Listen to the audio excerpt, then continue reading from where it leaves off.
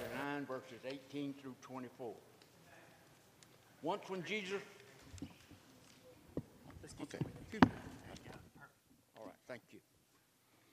Once when Jesus was praying alone with only the disciples near him, he asked them, who do the crowd say that I am? They answered, John the Baptist, but others, Elijah, and still others, that one of the ancient prophets has arisen. He said to them, but who do you say that I am? Peter answered, the Messiah of God. He sternly ordered and commanded them not to tell anyone, saying, the Son of Man must undergo great suffering and be rejected by the elders, chief priests, and scribes, and be killed on the third day, be raised. Then he said to them all, if you want to become my followers, let them deny themselves, take up their cross daily, and follow me. For those who want to save their life will lose it, and for those who lose their life for my sake will save it. The word of God for the people of God. Thanks be to God. Amen. Whoa. Scared myself. How you doing this morning? Everybody doing all right? It's great to see everybody here, and heard the news that Southern Miss swept their opponent this weekend, right? That's a good thing, isn't it? That's really good. What's up? All right. Let's pray. God, thank you that you bring the victory not just to college baseball teams, but to folks who are striving and sometimes even failing to pick up their cross and to follow you daily. Lord, as we wrap up these 12 steps we've been walking through this Lent, God, help us not to walk away from them, but to help incorporate them in our lives so that we might be a little more like you each day as we carry our cross together. In Christ's name, amen. How many of you enjoy bumper stickers, like reading bumper stickers? Anybody like that? I mean, you kind of have to be careful. You probably get in a wreck, looking for bumper stickers. But I saw a funny one just 3 or 4 days ago, driving on 98, coming to work, and it was a little bit rainy, and there was a van just a little ahead of me, and the bumper sticker said this. It said, "Are you following Jesus this close?" Right? Now, I know it's a little bit snarky, it's a little bit critical, it's all and religious all at the same time. But it's a lot cleaner than the next bumper sticker I read, so that's the only one I could share with you this morning. Tailgating Jesus, following Jesus more closely. When we were looking at the 12 steps a few months ago and thinking through what might it look like to preach through the 12 steps during Lent, what struck me about these 12 steps is just that, what it said on that bumper sticker.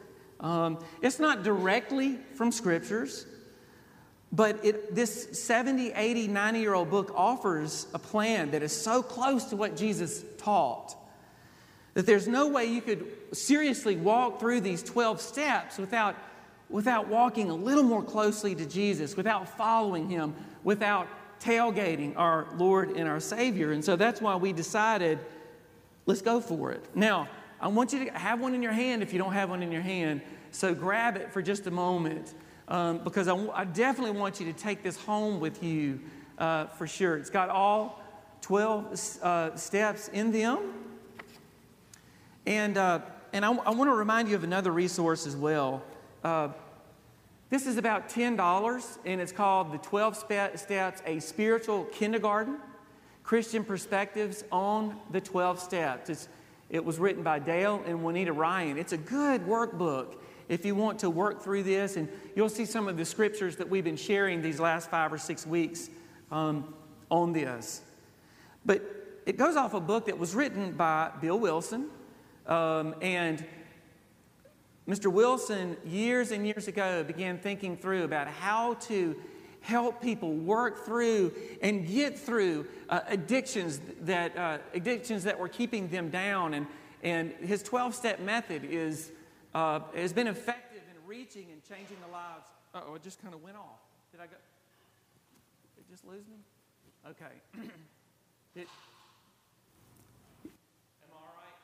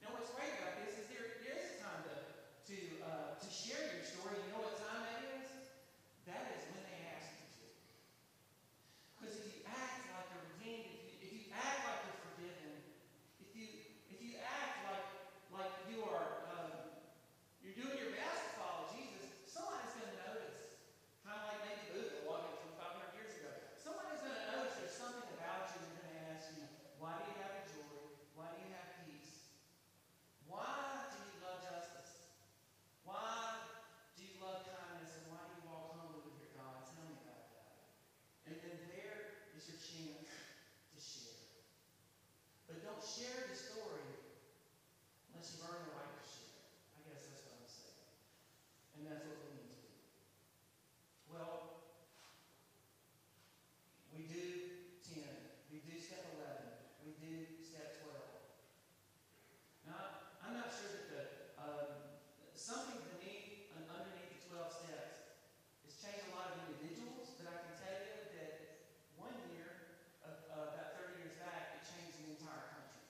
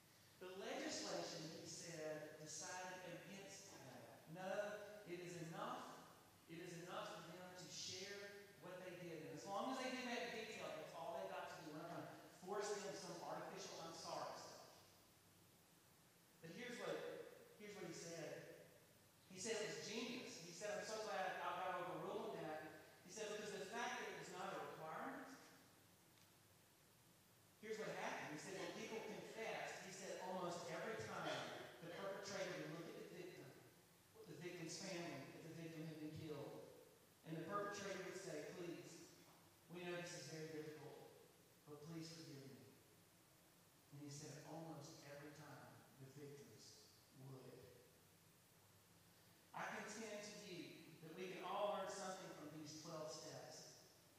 You may never follow it step by step. You may not, go home, run home right now, and go through step 1 through 12. But I want you to stick it in your Bible and save it.